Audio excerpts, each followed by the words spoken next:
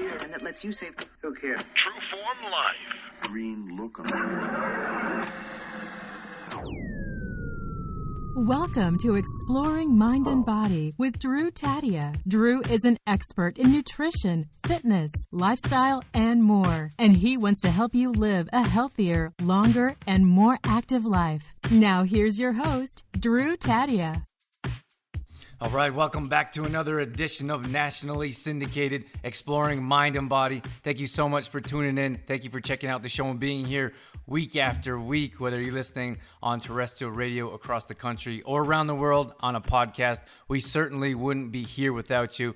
Today I'm bringing on Erin Wathen, and I want to tell you about her. This is a great interview, another fantastic guest that we have coming on. I'm so grateful for our guests that continue to come on week after week. Erin is a holistic health coach, food abuse counselor, and author of Why Can't I Stick to My Diet, which is what we'll be talking about today. She's originally from the West Coast, and she's worked in human resources in New York City for many years.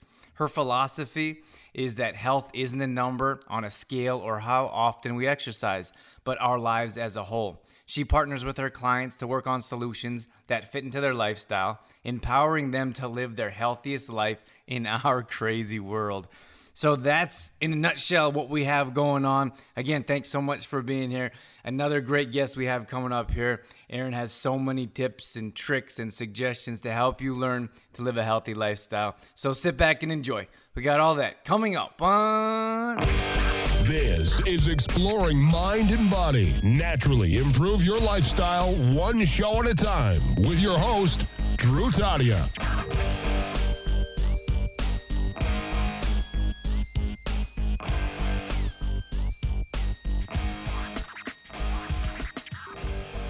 All right, welcome to another edition of Exploring Mind and Body. You heard all about Erin in the introduction, so without further ado, welcome to the show, Erin.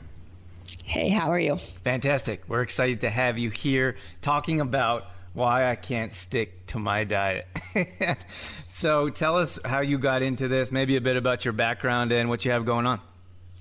A little bit about me. I was one of those women who was always fighting with their weight. I wasn't super overweight, by the BMI charts or anything, but I always had this constant struggle to lose 15 or so pounds. I called the white noise in the back of my mind of how many calories I'd eaten, if I could fit in my jeans by Friday, this never ending constant internal conversation. And it wasn't until I realized it was what I was eating that was the problem. I was a Group X instructor, and I taught yoga and spinning and Pilates and was working out forever.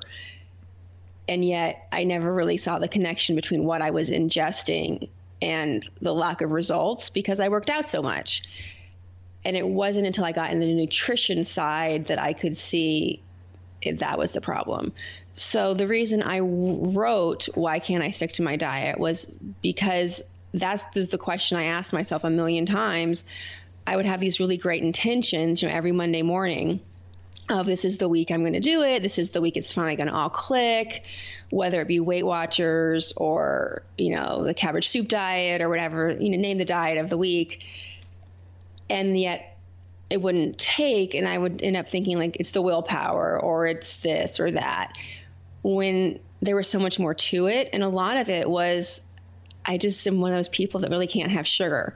I can't have artificial sweetener. White flour isn't an option for me. But in the bigger picture, the problem was I never really dealt with my emotional attachment to food. I never dealt with the bigger picture of why I was going to food in a non-fuel-like mindset.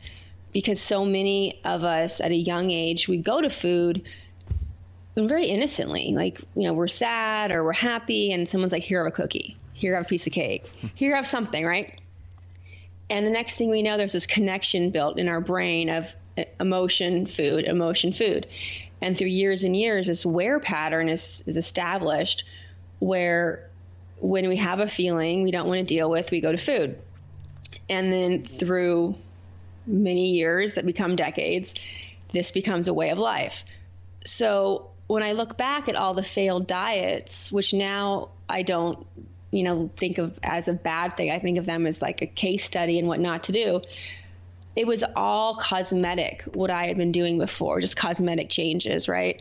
I was counting points, I was cutting this macro or upping that macro.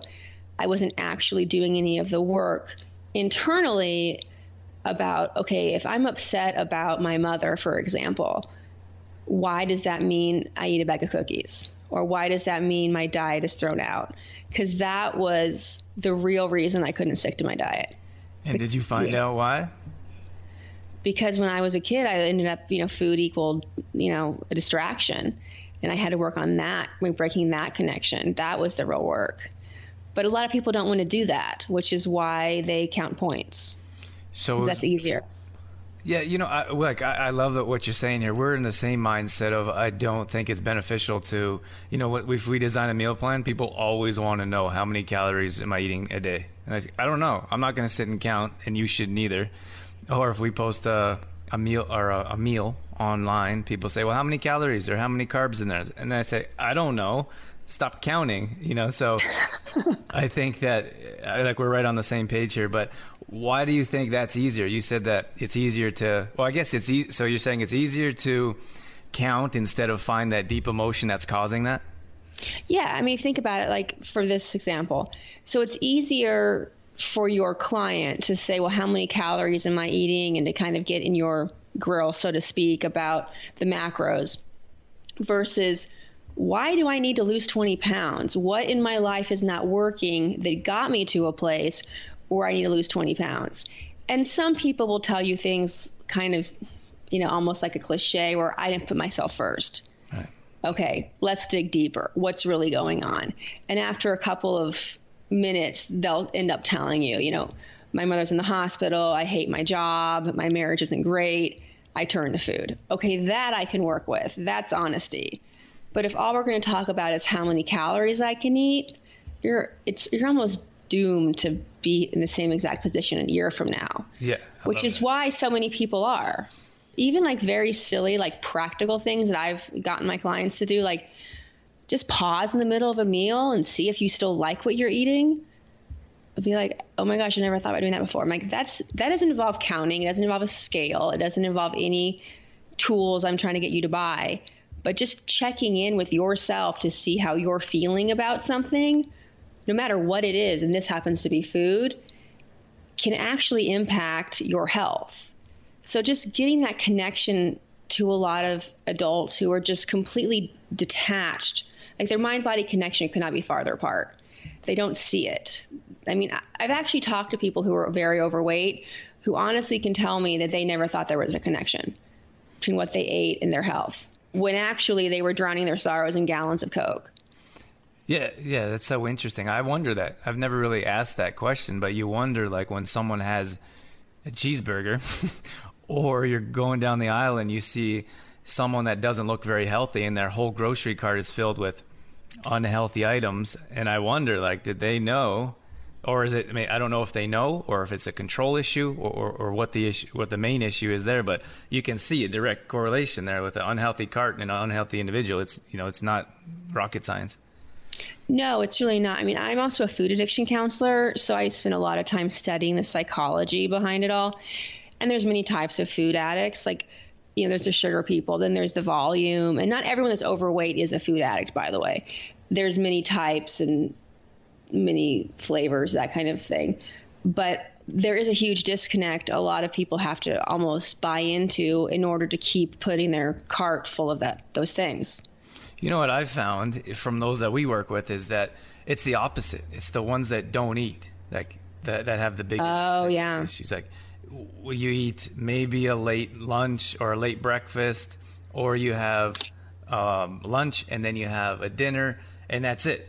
And I'm like, how could you eat to increase your metabolism? How could you eat for energy? How could you eat to nutritionize your body when you have 1 or 2 meals a day? It just doesn't work. And then what's really scary is then they'll tell you, I'm doing intermittent fasting. Right. Yeah, that's it. Like, I'm doing I'm doing ketosis. You're like, actually, that's not how that works. And no. Yeah, very, very interesting, because what you said earlier, like, whatever the latest fad is like, that's why I'm doing it. That's the reason, right? I'm like, no, you skipping breakfast had nothing to do with intermittent fasting. Right. So, yeah. So when it comes to those deep emotions, how do you get your clients to address them? Those are got to be the most challenging, to be like, let's sit down and dig deep. How do you get to that level with them? Well, first of all, what I usually start with is we just get rid of the food, because the food has to go first. And then I'll always have them write, like, some people do bullet points, some people write an essay of like, what's your story? Like, how did you get here? Like, what's your history with your weight and your food? And then I'll have them write, like, where do you want to be in a year from now? And not just a number, like, how do you want to feel? What does you a year from now look like? What is your day like? How's your relationship with your partner? To get them to think about how much their weight currently impacts their relationships. Because so many of us don't realize how we feel about ourselves impacts how we treat others and how we let others treat ourselves. But when you say to someone when they're first starting, hey, you know, you're putting up with a lot of crap from people because you're overweight and you don't realize it, they aren't ready for it. So, but when you have them visualize, okay, a year from now and you've dropped, 30 pounds, how are you at work? How are you at church? How are you in your community? That kind of gets the wheels turning. And then, 4 months in, when they say, hey, I noticed this problem at work and I finally feel like I could talk to my boss about it. Oh, really? How did that go? It was very well received and now we're making a big change. Then they see the connection. But as far as getting them prepped for that, there's usually a time 4 to 6 weeks into it where there's some sort of a crisis, right? Not a huge crisis, not a medical crisis, but a life thing, right? They get in a fight with their partner, their boss isn't thrilled with them at work, you name it. And by then there's enough trust and rapport between the two of us where they know to come to me and we'll work it through it. We'll talk about it. Ideally I'm available, like live, I'm available, but sometimes, I'm not. But before then, we'll have enough of a framework of when you're upset, what things can you do besides eat? You can, journal. You can get one of those coloring books for grown-ups. I don't really care what you do. You can knit. You can work out. You can call a friend. I mean, there's hundreds, if not thousands of things you can do besides go to food, because we know where food goes. We know what that habit has gotten us, and it's gotten us nowhere. So when I get them to realize this feeling will only take about 20 minutes to subside, and this feeling you're meant to have for a reason, of frustration, of anger, of whatever it is, because you need to address it. So if we just bury it under a sea of Doritos, we're missing an opportunity to fix a situation at work or address the long-standing problem with our mother.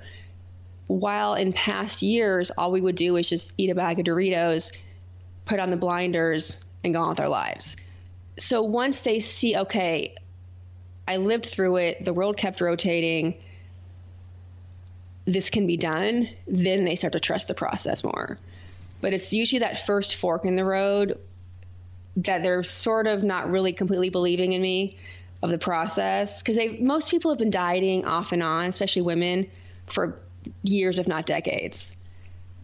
So until we have that first fork in the road, I like to call it, then they're like, okay, I'm all in. Because they'll say, like, I was kind of holding back a little bit. And I'm like, yeah, I know, it's fine. I totally get it. I knew that. And if you weren't, I would think it was, whatever. But once they see, okay, that's possible. I'm now someone that doesn't overeat when I'm upset. I can handle my feelings.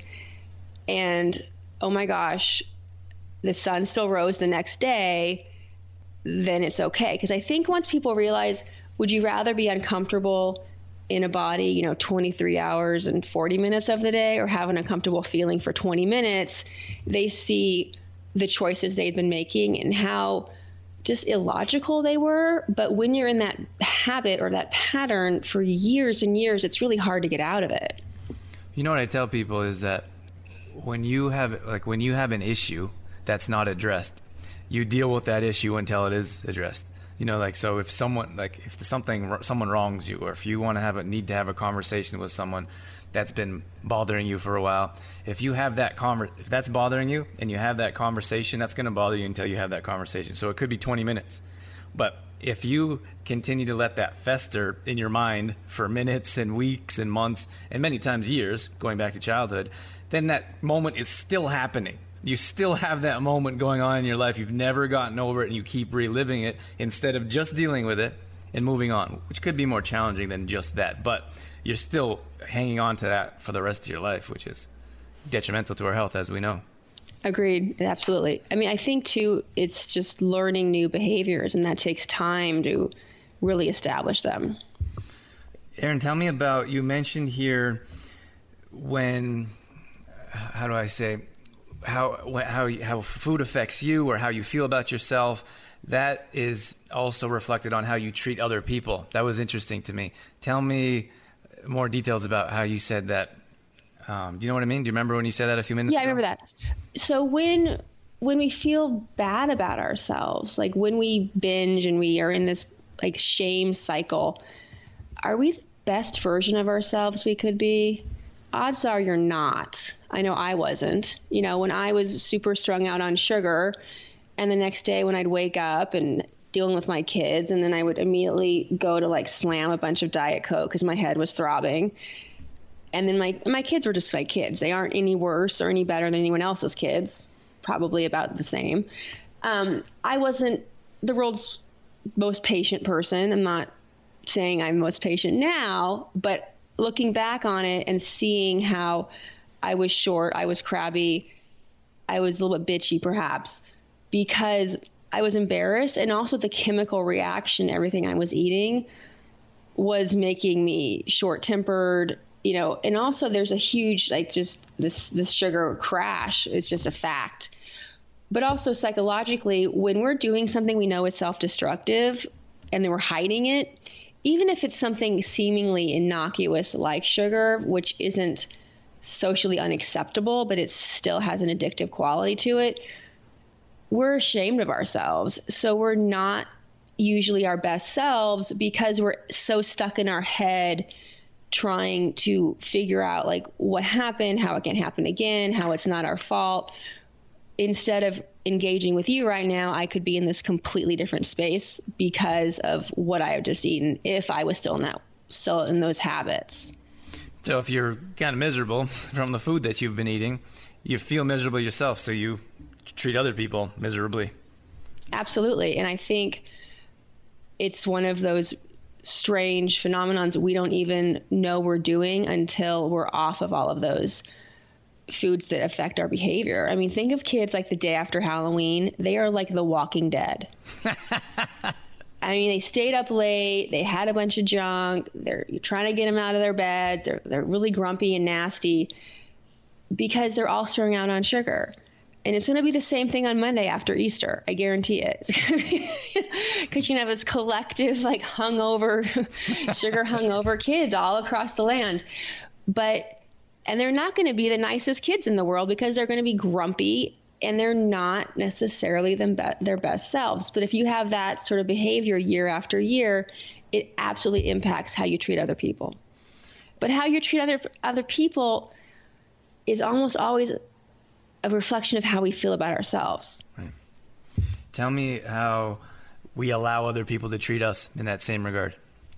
Sure. So if you don't really like yourself, are you going to have healthy boundaries? Are you going to think of the world in black and white? Most likely, you're going to think that you either have this, I'm either nasty or I'm a pushover, when actually you can be firm and nice. You can just show people how they're going to treat you, or, you know, mirror it, and have a very productive, happy life without thinking the world is a place where you have to be a bull in a china shop. You can be, you know, productive and effective and efficient and all these other good words without having to live in this place that's totally binary. Because I used to think, well, I'm either a pushover or I'm the B word, right? Because that's what we're always afraid of as women. Well, actually, no, you can be assertive and you can say your point and not have it be a negative thing. Right. But we typically when we're in this bad place mentally, we can't go there because we're so trapped in our own dramas in our head.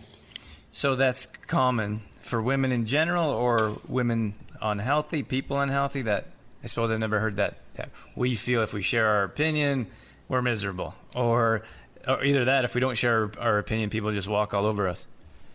I think it's pretty common for most people that are miserable in general, but I think women have an extra layer of social pressure.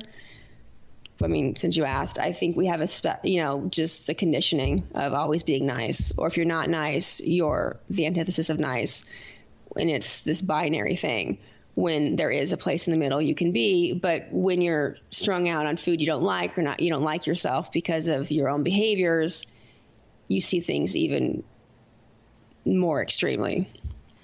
So when someone comes to you and they say, why can't I stick to my diet? I know we've talked about emotions here and patterns, maybe even conditioned responses. When someone comes to you with a mindset of, I can't stick to my diet, I'm not able to see results, what's the first thing that you see besides, as we went over, sitting down and maybe journaling and talking about some of those emotions? What's the first commonality I see if they not seeing results? Yeah, let's start there.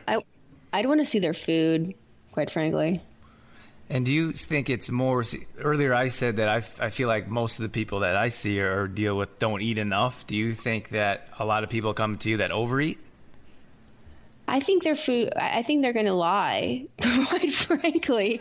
They're going to say, I don't eat anything, or all I eat is, honestly, it's sort of like, I want to say, what are you eating? And even if they say they're eating perfectly, I just want to see how they say it. It's sort of a litmus test. Because if they say something like, well, I've been eating nothing but Burger King and I haven't really been trying, I'm like, okay, at least you're being honest. Right. But if all the justifications and the excuses start spewing out, I go, all right, we got so much work to do. Because the Burger King person, I can at least, all right, you're being honest. Right. You at least can see it. You can help. But the excuses, right? Or at least we can talk about it. But the excuses and the justification person, they don't even know where they're at. They can't even see the problem. Because, yeah, sure, maybe mangoes are healthy in small amounts, but eating an entire bag of dried mangoes is not necessarily a good idea. So I was laughing earlier because when I started out, nutrition was something I was passionate about. I started out in fitness, but that translated more into nutrition because I'm more passionate about that. But I started to look at nutrition journals, and some of the ones that came in were perfect, absolutely perfect. So I was like, that's a lie. Why is it perfect? And then B is if you're going to openly lie to me, I can't help you. If you're not going to tell me exactly what you're eating, how can I help you? And that was it was very shocking to me. And maybe even at this point in my career in life, I don't completely understand if you're just going to lie about it, and it's an open lie, this is what I've ate, which everyone knows you haven't, how can we help? No, I agree. I used to work at Weight Watchers for a while, and I used to weigh people in, right? And there would be people that would come in and get down to their underwear to weigh in. I just remember it was fascinating, right? Because you weigh what you weigh, whether you come in or not.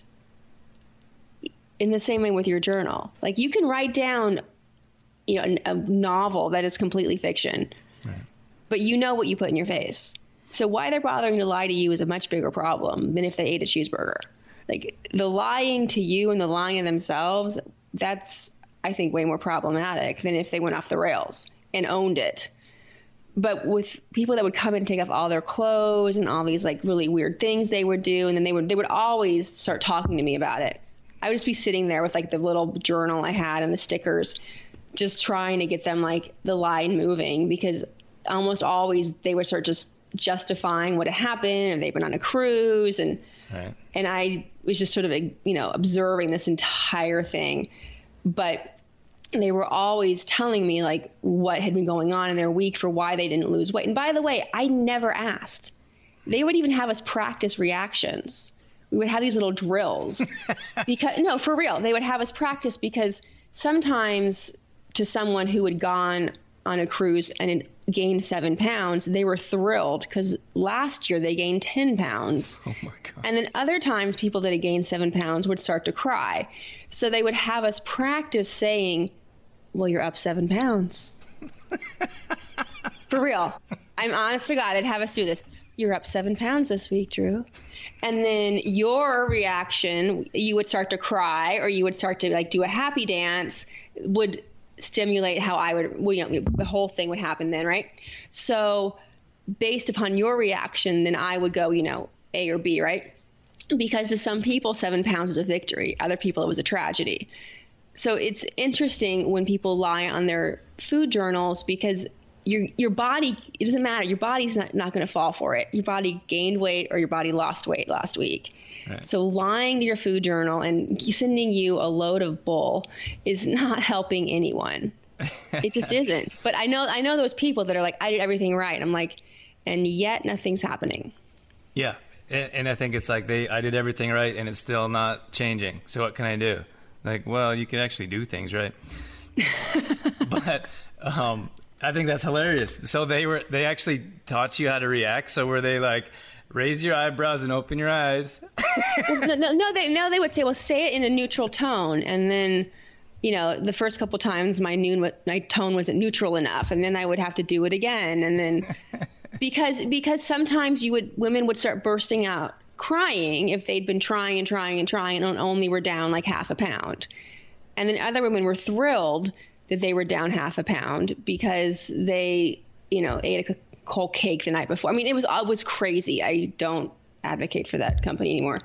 But when I look back on it now that I'm so far away from it and on this side of it, those sort of things crack me up because having us practice saying things that were just facts. Like you being up 7 pounds is a fact. How you react to it is a choice. Mm-hmm.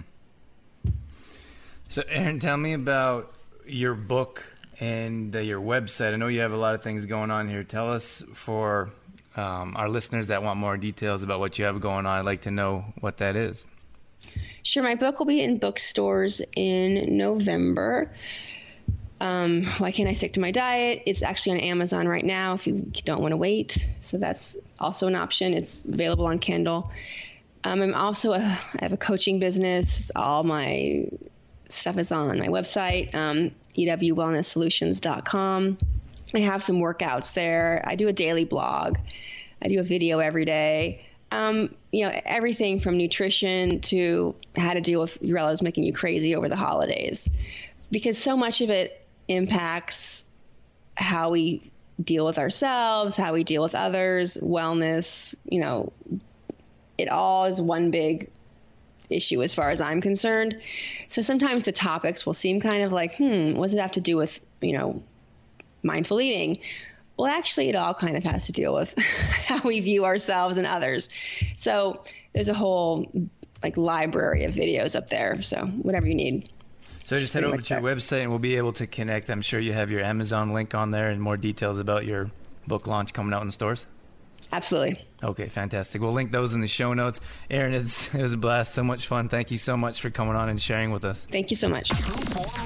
All right. Thank you so much for tuning in. Thank you for sticking around till the end. And thanks to Erin for joining us on this edition of Exploring Mind and Body.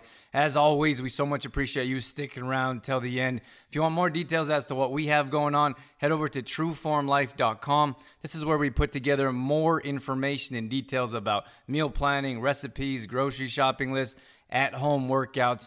This is mostly put together in our monthly membership program where we offer exclusively for Exploring Mind and Body listeners the first month for only $1. We want to bring you in, show you what it's like to be a part of our amazing online community and work together to help you reach your goals. Again, trueformlife.com. All these past shows are going up on exploringmindandbody.com. So if you ever miss a show, you can always go back and listen there. And we also have a free app that you can download on any Apple device. So I'm going to leave you with that. Once again, thank you so much for being here. That's it. That's all I got. I'm out of here. As always, I'm your host, Drew Tadia, in health and fitness for a better world. Thanks for listening. You've been listening to Exploring Mind and Body with Trueform Life's Drew Tadia, fitness expert. To find out more about the show, Drew Tadia, or to listen to past shows, visit exploringmindandbody.com.